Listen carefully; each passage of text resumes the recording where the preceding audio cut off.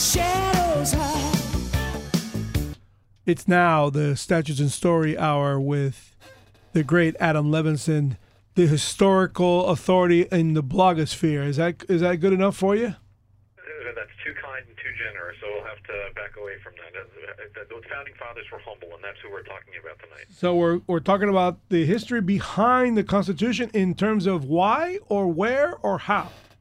You know what, we're going to cover all of those, but let me back up a little bit. So the last song that was the lead-in, if I'm not mistaken, that was U2, right? Absolutely, U2. U2, right. So I've heard over the years that they're described as anthem rock. Is that an accurate description? Yeah, why not?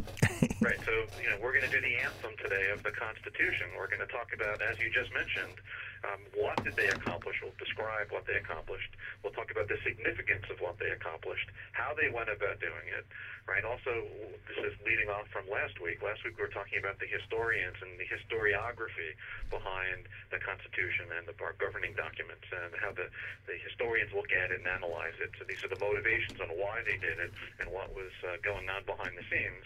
That's the historiography. And, of course, this week is July 4th.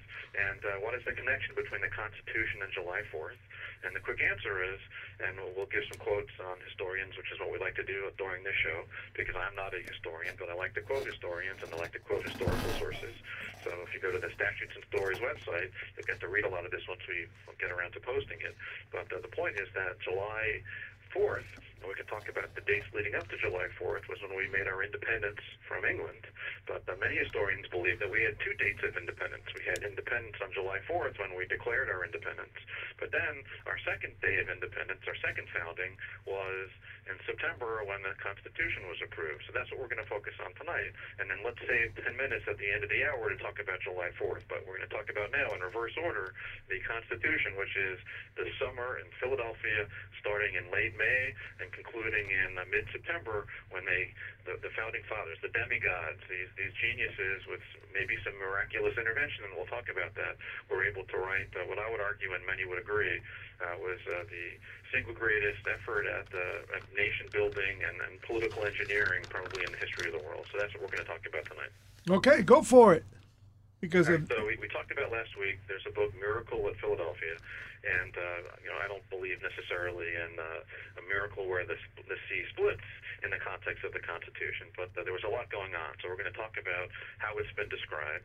And Adams, and this is John Adams, the second president, describes, and here I'm agreeing with Adams, that summer, and he was in England, by the way, but he describes what was accomplished in Philadelphia as, quote, the single greatest effort at national deliberation that the world has ever seen. So that's John Adams. Right now, Jefferson, he isn't there either, because Jefferson is in France, and he called it a convention of demigods. And Gladstone, this is 100 years later or so, yeah. Gladstone is a British prime minister. He describes it, quote, as the most wonderful work ever struck off at a given time by the brain and power of man. So these are people who know what they're talking about, and they're very impressed with what we pulled off at the Constitutional Convention.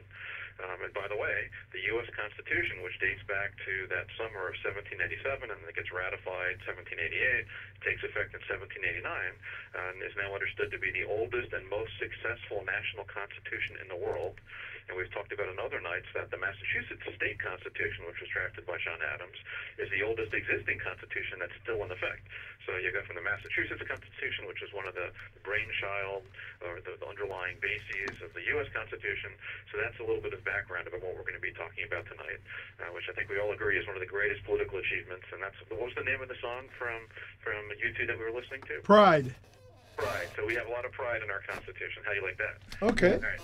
So let's talk about now, we've described the Constitution, but what was the lead of how did they accomplish what we've now talked about as this this enormous accomplishment?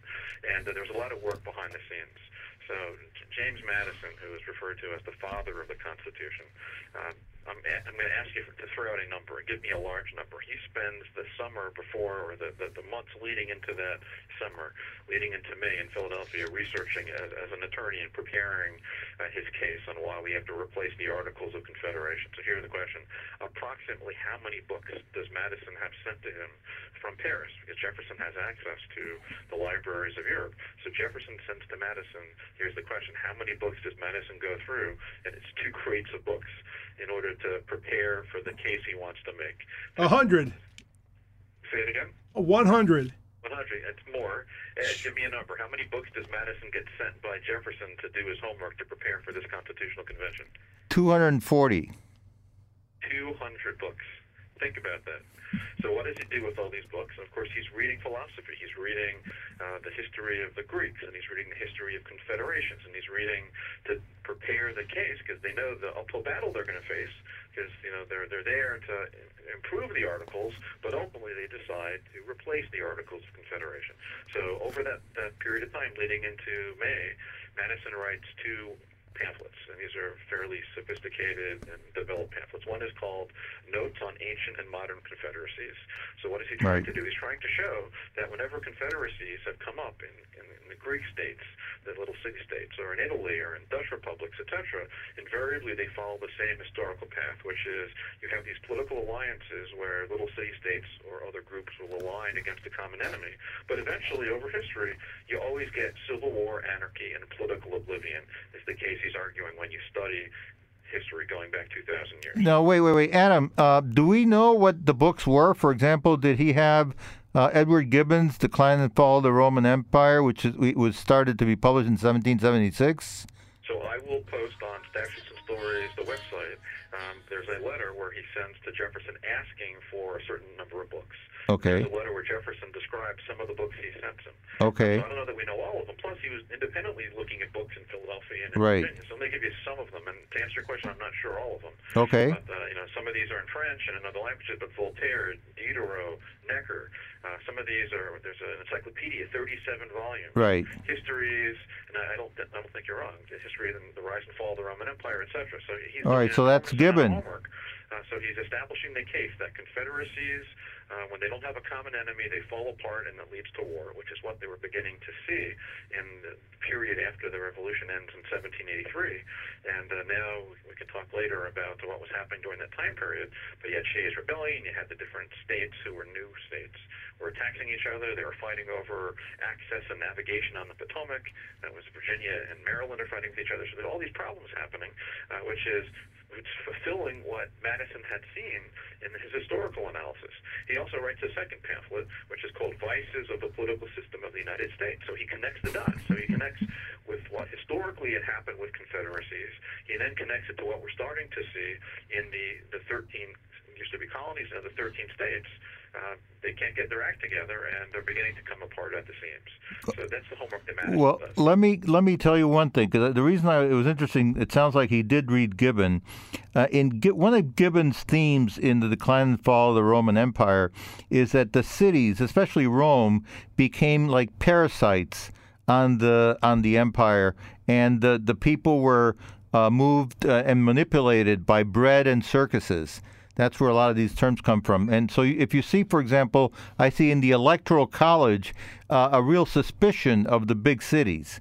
And that's something that we are seeing today, 243 years later, that the founding fathers were really suspicious of letting the democracy in the big cities control the whole federation. And I think that was based on their observations and readings in part from Gibbon, who came to the same conclusions. For next week, that's some of my homework. I will give you the list, and we're going to post it of all the books that Madison had access to. All right, good. I don't disagree with that statement, that they were trying to learn from the past. Yep. They realized what was on the line, and they had an opportunity. They had an opportunity to come up with a government that would work in this experiment in democracy that they were engaging in. So we'll connect the dots next week. Okay. Adams, by the way, did something similar. So Adams, who was the ambassador to England, this is in the summer of 1787, he wrote a series of pamphlets called Thoughts on Government. I'm sorry, I have my dates wrong. So Adams wrote that in 1776 at the time of the Declaration. Adams wrote Thoughts on Government, where he talked about the division or separation of powers and Montesquieu and Locke. So Adams wrote about that, 1776. But then, as we're leading into the Constitution, he writes a defense of the constitutions of government of the United States, which was a 3-volume book that he writes in 1787. So Adams spent a lot of time, same idea as what Madison was doing, researching what works and what do we need to come up with to fix the articles, which had become clear were not working. So let me make the point about how we know the articles weren't working. And this is on other evenings when we've talked about Hamilton. And we talked last week about John Jay. They were nationalists, and they understood we needed a strong national government that could get the job done. So here's some letters that we're going to post online, which make the point that the system wasn't working, and you had this group of who became Federalists who wanted to see a robust and strong federal government. So here is a letter that was written from Washington to Madison, March 31st of 1787. So this is a couple months before the convention's going to meet. And Washington basically says to Madison, make me a promise. I'm agreeing to go, and I'm going to lend my weight and my credibility and my reputation to this project that we're doing. But here's the quote: adopt no temporizing expedient, but probe the defects of the Constitution to the bottom and provide radical cures. So Washington did not want half measures. He did not want little baby steps. He wanted to cure the problem. And if he was going to be accused of doing anything wrong, he wanted to be accused of pushing too far, not failing to do enough. Here's another letter that he writes. This is actually a couple months earlier. Washington to Madison, November 5th of 1786. And this is Washington diagnosing the problems under the Articles, that the 13 sovereignties, he's talking about the 13 states, pulling against each other and all tugging at the federal head, meaning at the time the Articles, the federal head, will soon bring ruin on the whole. And this is Washington's language, and he uses it differently than we use it today. But Washington continues, whereas a liberal and energetic constitution, well guarded and closely watched to prevent encroachments, might restore us to that degree of respectability and consequence to which we had a fair claim and the brightest prospect of attaining. So Washington is saying this thing is unraveling, we need to fix it. That's 1786 and starting into 1787. So finally, and we talked about on earlier evenings, that there was this convention in Annapolis and Hamilton and Madison. Even though they can't get enough states to attend, they basically convinced everyone that we're going to try this again. And rather than using that prior convention as a failure, they're now going to sort of invite all the states, and they're going to get Washington and others to attend. And during that period of time, you had Shays' Rebellion, and it's really reinforcing why they need to do something, because things are deteriorating. So you go into the summer. This is going to be May 14th is the date that they're all supposed to arrive, and this is historical coincidence, and sometimes they're uncontrolled, things that you can't predict. But there were severe rainstorms that summer along the Atlantic coast. So they were supposed to attend, I think it was May 14th, but that the rainstorms delay for 2 weeks the opening, and they don't actually convene and get a quorum until May 25th. So what that means is that Madison and his delegates from Virginia, because they're pretty close to Philadelphia, have an opportunity to do lobbying. Right? Okay, So Madison arrives early. He arrives on May 3rd, and he starts taking head counts, and he starts lobbying in taverns, by the way. So one of these days we have to figure out what were they drinking. So Madison uses these opportunities to meet with Gouverneur Morris, who is a friend we've talked about on other evenings, James Wilson from Pennsylvania, and others that are beginning to eventually arrive, to convince them of what he wants to do. And he explains to them and gives them copies of the homework that he'd done. And he comes up with what's now known as the Virginia Plan. And he has Edmund Randolph is going to introduce the Virginia Plan. So they finally convene on May 25th, and Edmund Randolph introduces Madison's Virginia Plan on May 29th, which was a 15-point project that he'd come up with, having done the homework we just talked about. So let me ask you, what were some of the points of the Virginia Plan?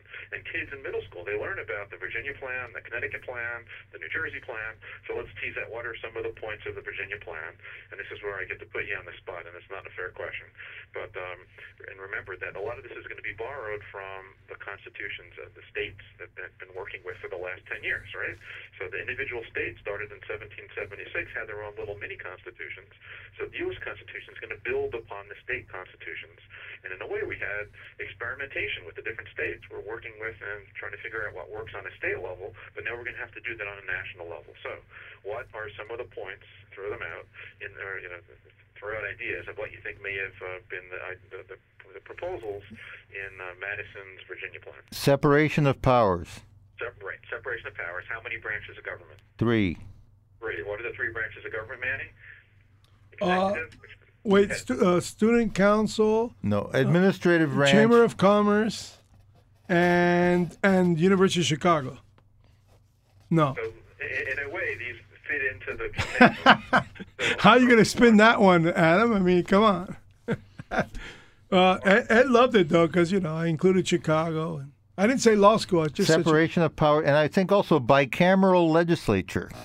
Right, and that's the one I want to focus on. So, I think there's going to be widespread agreement that we can do what a lot of the state constitutions do. And by the way, Pennsylvania had a unicameral. They had one house Whoa. in their legislature, but most of the states had bicameral. Isn't Oklahoma still a unicameral? Nebraska is the only unicameral today.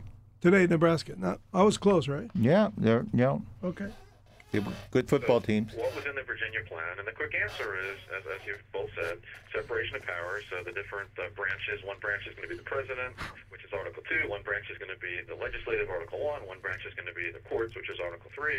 And on the issue of Article 1, how it's going to be set up, Madison proposed bicameral. But what he proposed was not what we have today. He proposed a upper house, which would really be the aristocratic, the very wealthy landowners who would be appointed by the state legislature, so that's the Senate, and the lower house is the House of Representatives. But the way that he had proposed the House of Representatives, how do you think it was different from the way the House is set up today and how it ultimately was approved? I don't know, annual elections?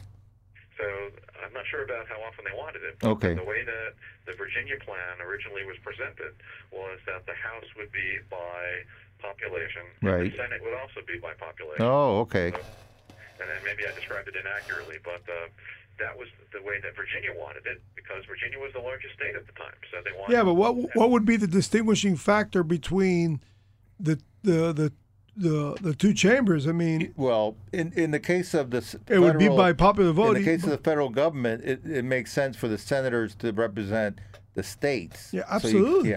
So but in the case of Virginia, they don't have any jurisdictions inside Virginia. It's not like senators don't represent counties or regions. So it makes sense that it would. But they don't today. You vote statewide. Today it's by population in both houses. Okay, so it was more the issue of how many. In other words, are you saying, Adam, that there would be more than one senator in back in those days in Virginia? So it would be by counties, as Ed says. So a bigger state would have more senators than a smaller state. Okay, well. Proposed. Oh, okay. So yeah, I get all right, it. Okay. Oh, you mean in the federal Senate? Yeah. In the U.S. federal Senate. Okay. The Virginia plan contemplated all based on population. Okay. Yeah, that would have been disastrous. The smaller states said no way. Like, what are we going to do when the House of Representatives is so enormous you have to build it? No. An annex at the Capitol. States like Delaware said, no, we want equal representation in the Senate. That's right. So it was New Jersey, it was Patterson, and it was called the New Jersey Plan, shot back and said, we're okay with the division of labor or the separation of powers. We're okay with the three branches of government, but we disagree that the population should determine the Senate and the House. They agreed in a bicameral, but New Jersey said that we don't want to be totally outvoted because we're small states. And that was the New Jersey proposal. So unfortunately, this really bogged the Constitution and the founders down in these battles over the size of the states. That was one of the big cleavages or one of the big disagreements. So here's just some examples of what winds up happening. But by July 2nd, so it's interesting, this is tomorrow, July 2nd, because of this disagreement between the large and small states. So the Virginia plan, again, was what we first talked about. The New Jersey plan, very similar, but equal representation in the Senate. So the compromise, this is Roger Sherman, this is a quote, he says, we're at a, quote, full stop, he notes. We're at an impasse, and we can't get anywhere. They started in May, now it's July already, and they're deadlocked on how the representation is going to work. So to end the impasse, they decided to do a grand committee dedicated to compromise. That's what this was all about, compromise. And they adopted, the idea was that each state would get one vote in this grand committee to come up with a compromise. And they adopted what was now referred to as the Connecticut Compromise. So Roger Sherman comes up with the Connecticut Compromise, which is what we now have today, which is that the House of Representatives is all based on population and equal representation in the Senate. So again, you start with the Virginia plan, New Jersey shoots up with or proposes their counterproposal, and then they compromise with the Connecticut plan from Roger Sherman, and that ends the impasse on July 2nd. And that's two senators appointed by the legislatures. That's right.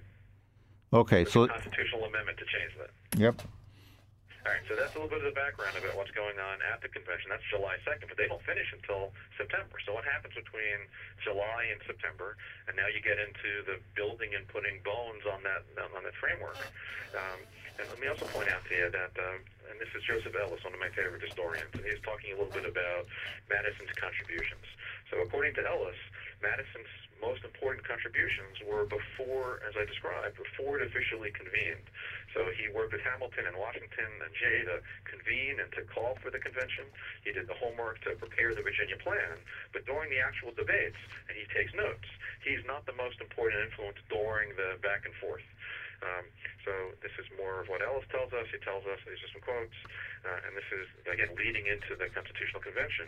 And this is a quote: "The situation of the general government," which is what they would call the federal government, if it can be called a government, is shaken to its foundation. That's Washington saying this. Another Washington quote, right before as he is arriving, he observed upon arrival to Philadelphia, quote, "In a word, it's at an end, and unless remedy is soon applied, anarchy and confusion will inevitably ensue." So Ellis is making the point that they understood they had to fix it, at least in the minds of these framers, because this is Washington, that anarchy is going to ensue. So you had the 15-point Virginia Plan, which set the platform, and that was the initial agenda, which was a radical agenda. And I should also point out that when Madison makes his proposal, as we talked about earlier, he's not looking for small changes. He wants a pretty dramatic change, and he promised Washington that we're going to fix these problems. And the reason they had compromises is because if they couldn't compromise, they couldn't get a deal, and then they go back to where they started. All right, so let's talk about now, this is sort of what they did during that summer, but we could spend hours talking about each of the individual compromises, and some of them are very controversial, but I want to focus on the accomplishments. So what did they accomplish? So just give me some ideas, and we'll go through historians and what they hold out, and political scientists as some of the biggest accomplishments. But what are some of our ideas as we talk about it today? What do you think was the big deal? What was it? We talked about why this is miraculous, the single greatest effort. This is the Adams quote, and the deliberation that the world has ever seen. Gladstone, we said, it says wonderful. It's what does he say? He said the most wonderful work ever struck by the brain of people, the brain of man.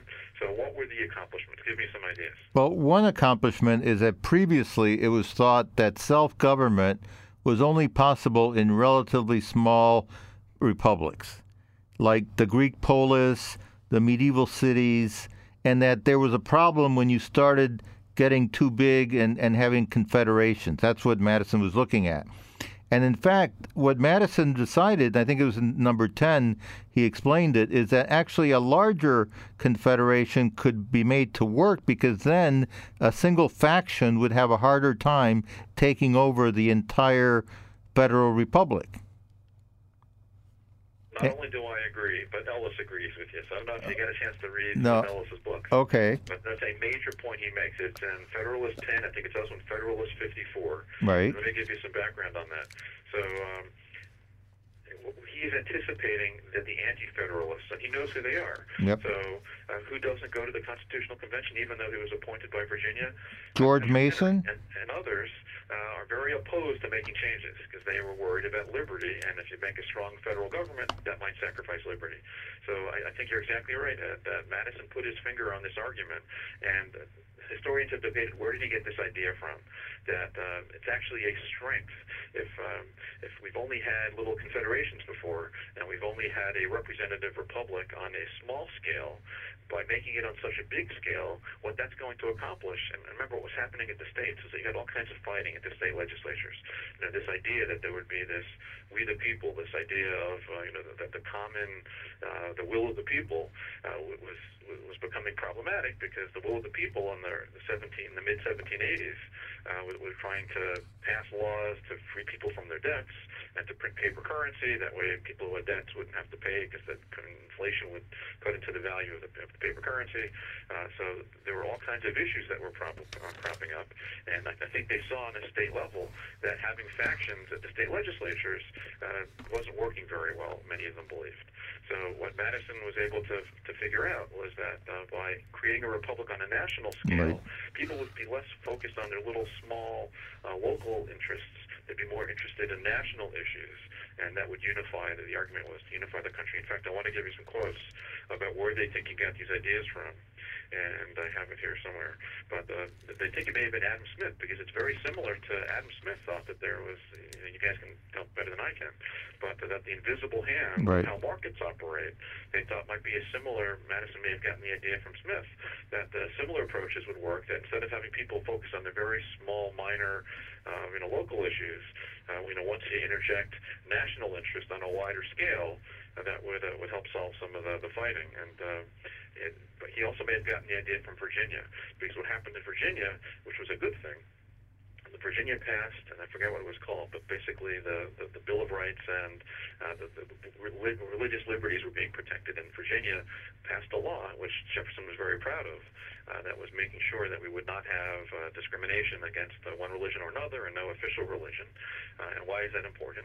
Because there were so many different religious groups that no one religious group right, could discriminate against another because there were such a diverse community of religious views. So that may also have been an influence that Madison realized that this is actually a good thing.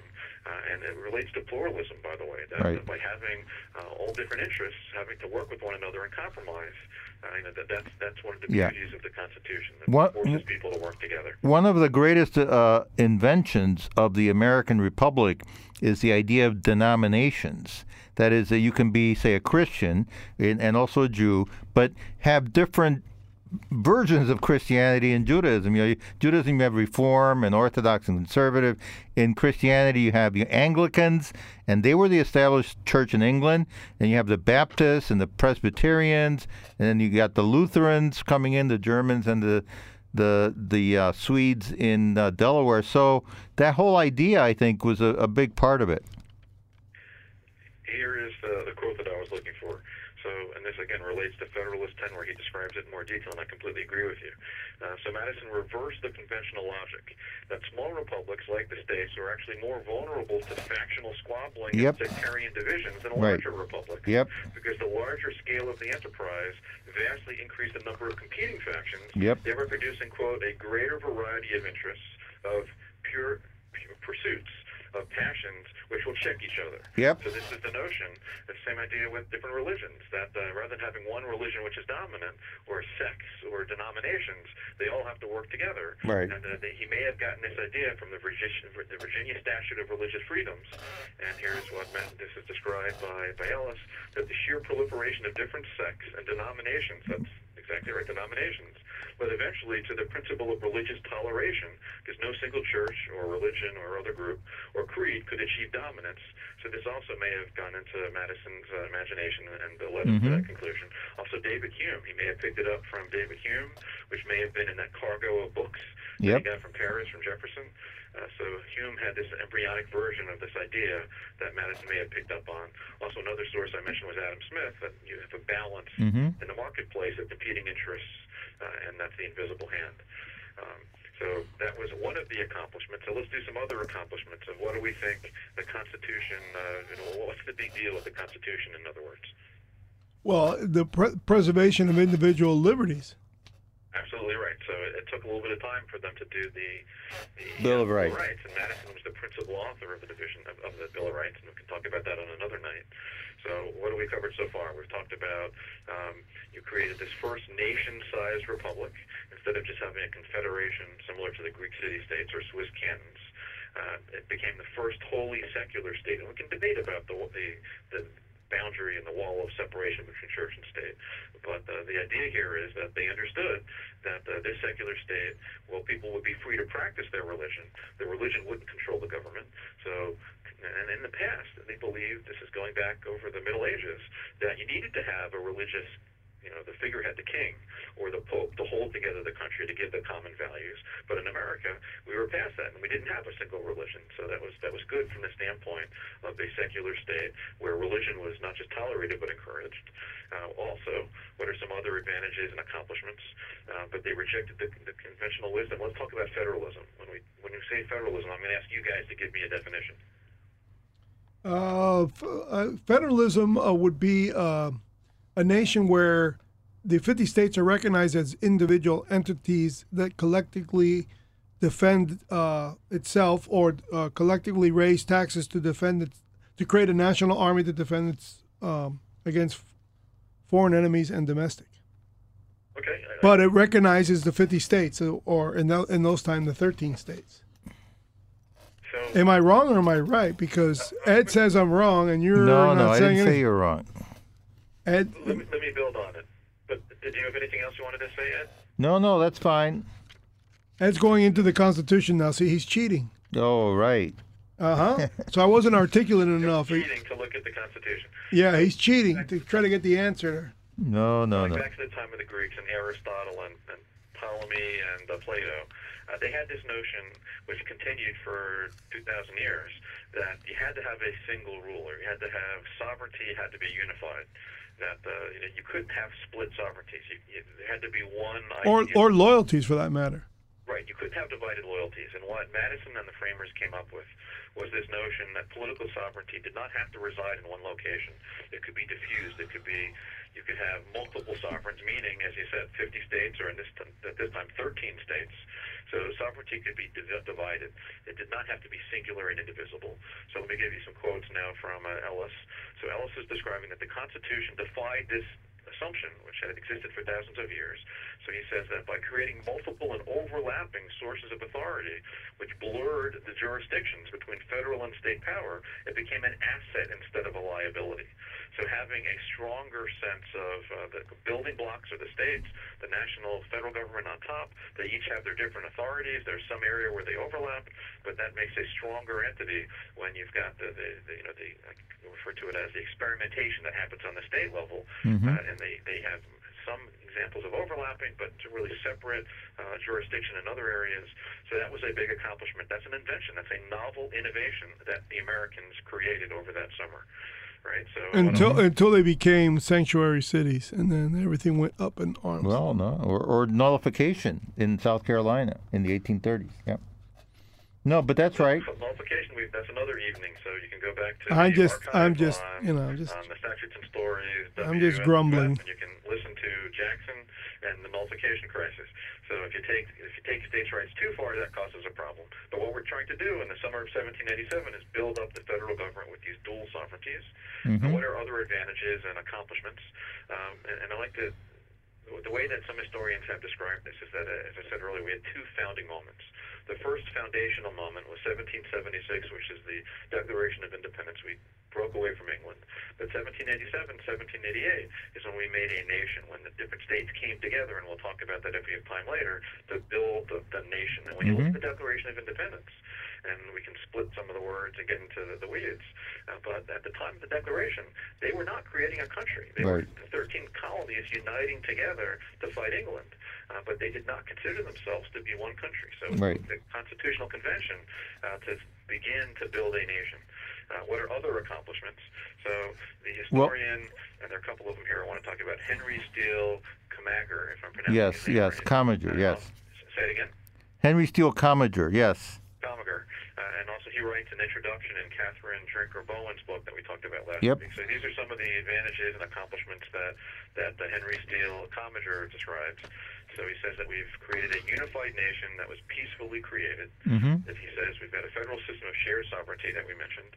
Also that the Constitution is going to be the supreme law of the land. And it took a little bit of time, but for Marshall to lay out that doctrine in a Supreme Court case, and that they kept the Constitution somewhat vague in certain areas. But the supreme law of the land is the federal government and the Constitution. You also have this intricate network of checks and balances, and that's coming from Montesquieu. This is coming from Locke and social contract theory.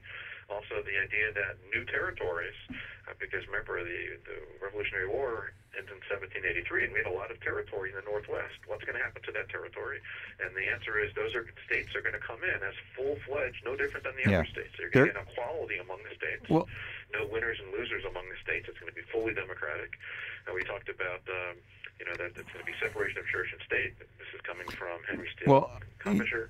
Also civilian control of the military, that Washington surrenders his sword when the war is over, that civilians are going to be in charge of the military. Regular elections are going to be required for all political offices. Also that the general welfare, and again, these are just advantages according to Henry Steele Commager, that the general welfare is designated as one of the primary purposes of the government. And also, the last advantage he gives, or accomplishment, innovation, is that there will be procedures to amend the Constitution were included in the Constitution. So Article 5. I'm sorry? Article 5, we know it. Exactly. right, and other conventions, and there are different ways of amending the Constitution. So those are the accomplishments. And let's save time for the end to talk about the Declaration of Independence. Let's also save time to talk about the different historical theories. But let's now do more on how they went about accomplishing this. And I think this relates to your Article 5 discussions that you have or during earlier hours, so you can learn from what they accomplished with our Constitutional Convention.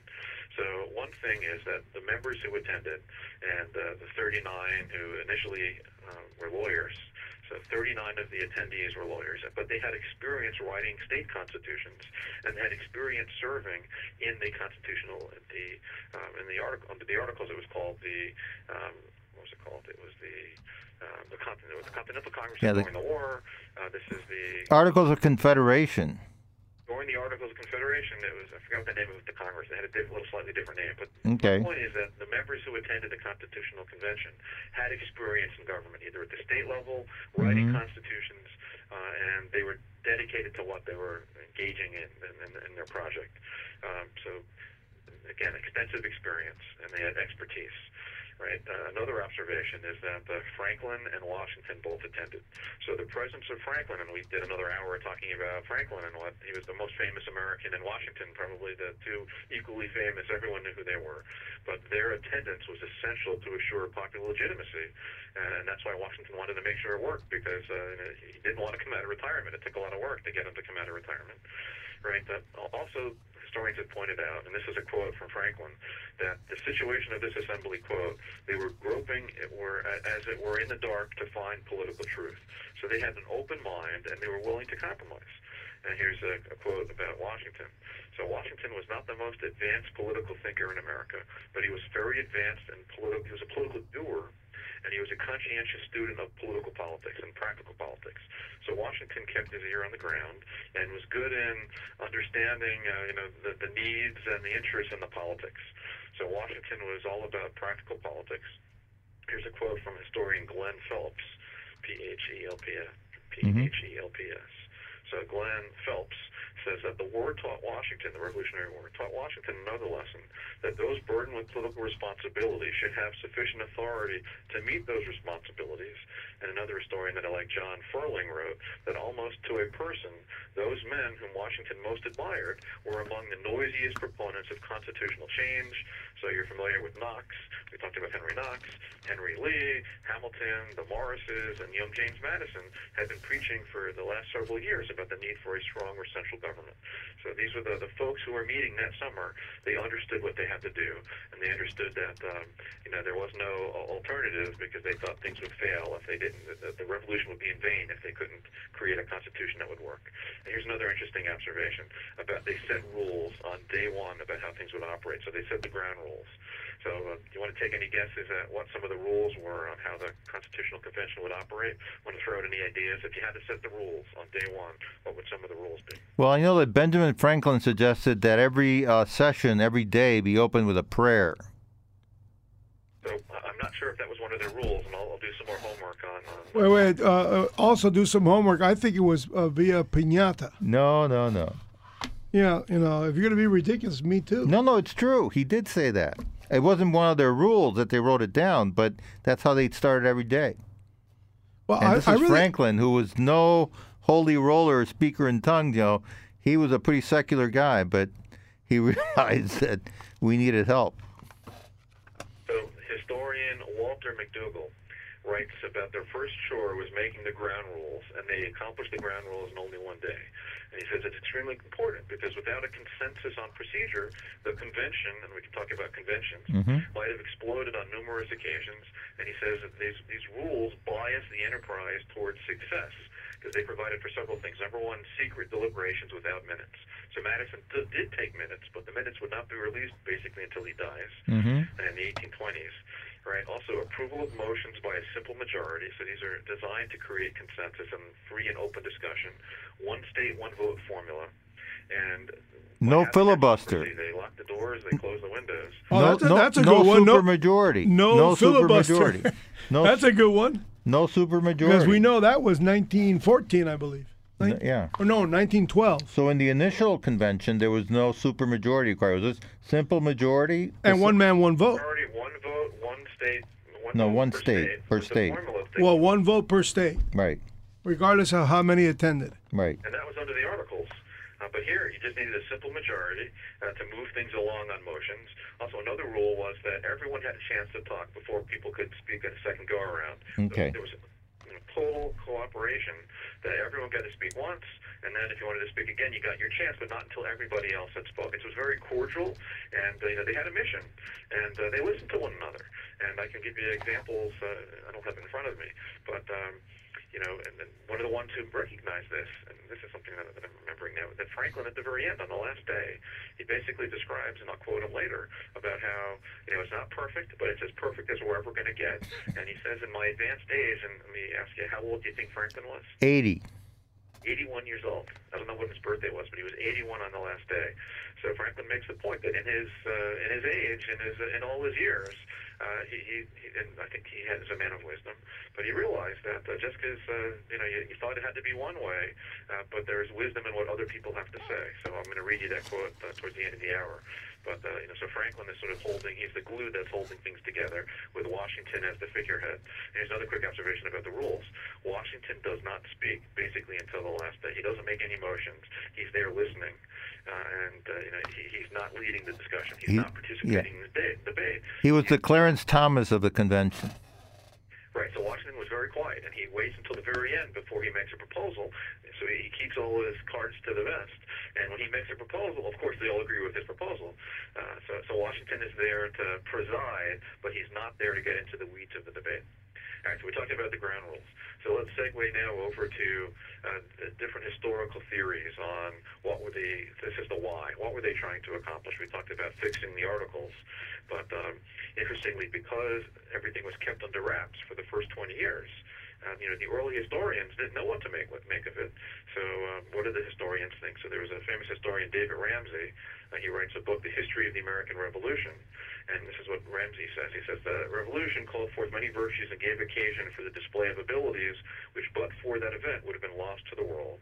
And according to Ramsay and some of the other early historians, there's some quotes, it seemed that the war not only required but created talents.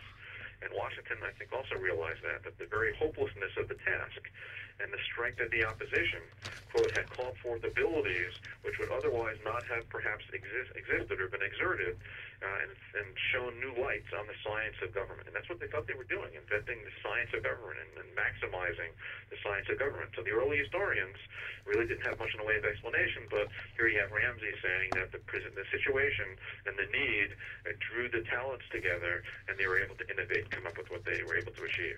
So here's another historian. This is in the 1950s. Toynbee, we talked about him, I think, last week. Mm-hmm. He talks about when you get leadership. And this is a big debate historians have, is it that the events create the leaders or the leaders create the events? Emmanuel, what do you think? I'll tell you what my opinion is. But do historic events create leaders, or do leaders create history? I believe the historic events create leaders. I think leaders come and rise to the occasion based on circumstances. Only if the events occur in a society that has already been building that leadership. Because sometimes the events come and there's nobody there to take advantage of it. No, there's always someone to take advantage of it. Well, not in a good way. It's either good or bad. Right. There was plenty of events in our past that led, perfect example of our present president. He doesn't get elected if there isn't a serious crisis in our country where someone steps up to the plate, unpredictable, and the results come. Would this person have gotten involved in the walk to the presidency if it wasn't for the crisis? But look at, for example, Latin America. A lot, Venezuela, Bolivar. He didn't accomplish anything. He didn't build a lasting republic. Well, that's not true. He created a huge republic. He just didn't have a tank. Jeez Louise, there was a bunch of issues there that had to do with famine and in Venezuela. It's like saying, "Hey, Churchill didn't save us from the Venezuela? Nazis. He was voted out of office afterwards." In Venezuela in the early 1800s, 1820s. It's always the circumstances. I mean, look at the greatness of Blink Radio, you need, and Adam steps up to the plate to save this show. But what my point is that you need leadership, but you have to have the right culture to produce a leader that takes it in the right way. You can see that in almost All right, every. Go ahead. It's a classic debate in history, and my view is what's going to happen is going to happen, and it's a matter of who steps up to the plate to either infuriate it, mitigate it, exasperate it, or enlarge it. and make it a positive or negative event. But the circumstances always happens first before the leaders show up to the circumstance. I don't believe now. Do leaders infuriate others? Do leaders make it worse or make it better? Yeah, well, that's another argument. But the circumstances also always creates the leadership, always. And from the beginning of time, that has always been. Let Adam break the stalemate. Break the stalemate. Oh, please. Right, so there is no right answer, and it's a classic debate. So I'm calling this the crisis theory, right? That the crisis creates the leadership. This is. You know how we could really answer that? How did King David come about, and how did King Solomon come about? You had to have the right culture, the Jewish people. Yeah, but there had to time. have been certain circumstances for David to arise that's true, above but you the needed ashes. The culture that And would then Solomon produce himself. a guy like that. Come on. Same thing. Look at Latin America. They had the same events. He keeps on going back to Latin America. Independence in Mexico, in Venezuela, in Colombia, in Argentina, and it turned out very differently from the United States. There hasn't been a great it leader in happened Latin America since Simón Bolívar. No, since Christopher Columbus. So you're awful examples. My point is that you need to have the culture that has the right people that are thinking all these things through. I'm sorry, there are great leaders in many parts of the world where the societies aren't exactly sophisticated yet. There are people who rise to the top and screw things up and make it worse. Yeah. Right. On that point, so this is the crisis theory. So let me describe the crisis, and this is quoting from Ellis and Toynbee. So long story short, the crisis explanation reminds us that Jefferson's words in the Declaration, what does Jefferson say in the Declaration? That we're pledging, quote, our lives, our fortune, our sacred honor. And these were not, rhetorical devices, because, when John Hancock signed his name on the Declaration of Independence, 1776, they're committing treason, right? Mm-hmm. So they were taking an all or nothing risk. And I would argue that, when there's a lot at stake, people rise to the occasion, and that's when leaders can really step up. Whether or not they were a leader before, this is an opportunity to step up. So there was no turning back, and they realized, and I quoted earlier about how Washington and Madison realized that they had to fix it because things were going to spiral and get worse if they didn't. So here's another approach on what they accomplished and the reasons and motivations and the why they did it. So Douglas Adair, and I may have mentioned him last week, but his approach was fame and the Founding Fathers, and he says that they were obsessed with their living memory and what subsequent generations would think of them. And that's why they wrote these very detailed letters. So, one of these nights we'll talk about the correspondence between Adams and Jefferson, which was for 20 years they would write each other and go into the details of what makes government work and the ideas and the concepts of philosophy. So that there's a lot that the founders had on their plate, and they really were leaders, and what they accomplished was amazing. But part of it was in terms of their motivation, and some of the historians give the example that when they posed for Trumbull and for some of the other famous painters back at the time, that they were posing for posterity. They know there was a light on the line, and they wanted to protect their reputations. So that's another theory on the why they accomplished what they did. They knew we were watching. Now, Gordon Wood, another of the more recent historians, the way he describes it, I'm going to call this inflection point. And this relates to this idea of crisis. But he describes it as a truly special moment in time. And what was so special about the moment? But there was an opportunity for political leadership and creativity that before had not been possible. So what does he mean by that?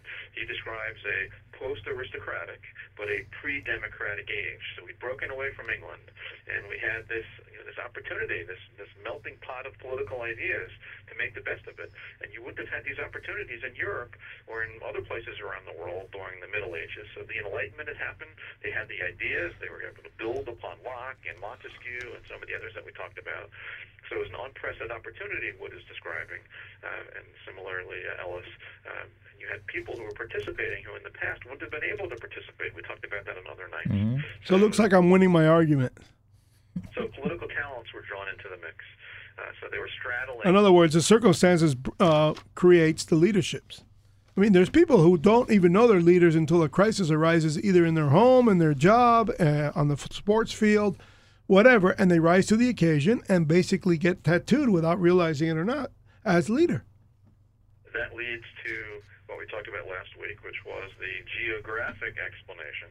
And this was Palin. I think it was Ed that mentioned that they were on the periphery. And had this been in Paris or in London or Paris, you would not have been able to get some of these ideas percolating up with this ability to experiment, because they were willing to think outside the box. They were willing to experiment. So that's this notion that because they were on the periphery of the British Empire, that they were similar idea. We talked about the Scottish Enlightenment happened on the periphery of England, in Scotland. So that's Hume and Adam Smith were able to percolate up from the bottom under those circumstances. So that's another theory on why they were able to accomplish what they did. Here's another explanation, which I happen to like, and this is Ellis. Ellis describes, and he argues, that the political achievements of the revolutionary generation were a function of its ideological and temperamental diversity. I'm quoting from Ellis. We speak of the founders in the plural because the American founding was a collective enterprise. Yet the founders harbored different beliefs about the American Revolution and what it meant. Adam and Jefferson's, their correspondence, most famously explored, and I mentioned that for decades, Adam and Jefferson wrote to one another. So according to Ellis, that this political and psychological diversity enhanced creativity by generating a dynamic chemistry that surfaced in the arguments and ensued and ensured that whenever there was a major crisis at the convention, they found ways through dialogue and through compromise, and they didn't have a choice. So this is the idea. They had a diversity of views and political viewpoints and perspectives, which they were able to blend together. So how much time do we have before we go to July 4th? We have 4 minutes. All right, so what we haven't talked about tonight, so we're saving room for next week.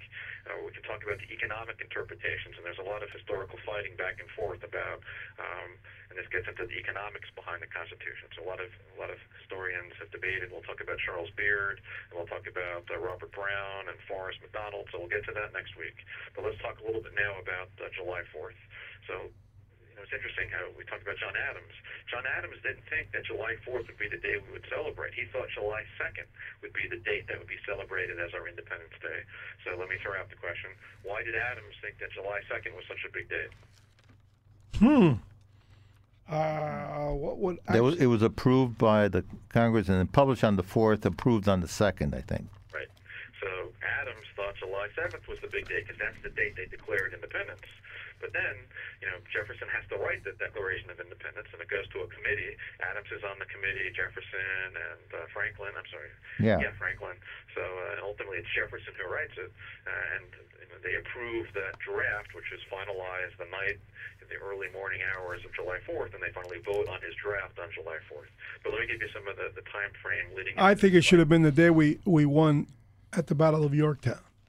Because that's when we actually won. No, because we were already we declared. But you have no assurance of victory. That's right. So why are we celebrating a declaration instead of celebrating our victory? Celebrate Yorktown also. There should be There should be the 4th of Yorktown. The Yorktown Day. When was that? In the fall? Sometime? It was. I believe it was August 1781. Okay. August or September. Well, we could celebrate that too. Adam, are you up for that or what? We have piñatas that day. Yeah, I'm all about celebrating. All right. All right. So let me give you some other dates we can celebrate. May 15th. What's May 15th? That's when the state of Virginia, this is Richard Henry Lee, approved the Virginia, or the Lee Resolution, where the state of Virginia says, you know what, we need to declare independence. But it's not enough for one state to say it. They have to vote for it at the Constitutional Convention, right? And then North Carolina on April 12th had proposed the Halifax Resolves. Then June 7th, that's when Richard Henry Lee introduces the motion to declare independence on June 7th, to take a recess, and then they went to voting on it on July 2nd, which is the date that Adams focuses on. And what does Jefferson do to write the Declaration? He draws upon, we talked about this earlier, the Virginia Declaration of Rights. He builds upon Locke. He builds upon George Mason. We have to do a night talking about George Mason, who had drafted the Virginia Constitution and the Virginia Declaration of Rights. But July 2nd is when the Continental Congress returns from its recess on July 1st, and they vote on July 2nd. And we talked about this on another evening, that the British fleet is arriving in New York Harbor. And this is the same time in Philadelphia they're voting to declare independence, and then they sign it it's signed on July 4th, and the rest of them sign it on August 2nd. So there are lots of dates that we can celebrate, but I wanted to end with let's end with this. So July 2nd is when they vote to declare independence, and that was 444 days after the first shots were fired at what location in Massachusetts? Lexington and Concord? There you go. So July 2nd is 444 days after the first shots at Lexington and Concord, and this is the story of it's. Let me make one other point. Do we have another minute? Yeah. You have another 2 minutes. Okay, so Ellis emphasizes that what we accomplished, when I say we, these founding fathers and mothers, they declared independence from England, and they created state constitutions, and that was the revolution. But then they also, they solidified it and they preserved it and they fixed it with the Constitutional Convention. So, and I want to find the quote, but what he's basically describing is that it's very rare in history that the same group, and we could talk about the French Revolution, so the same group that's revolutionary at one point is able to consolidate those ideas and to build on it and to preserve it. And that was one of the accomplishments, that you had the original Declaration, but then you had the Constitutional Convention where they were able to shore it up.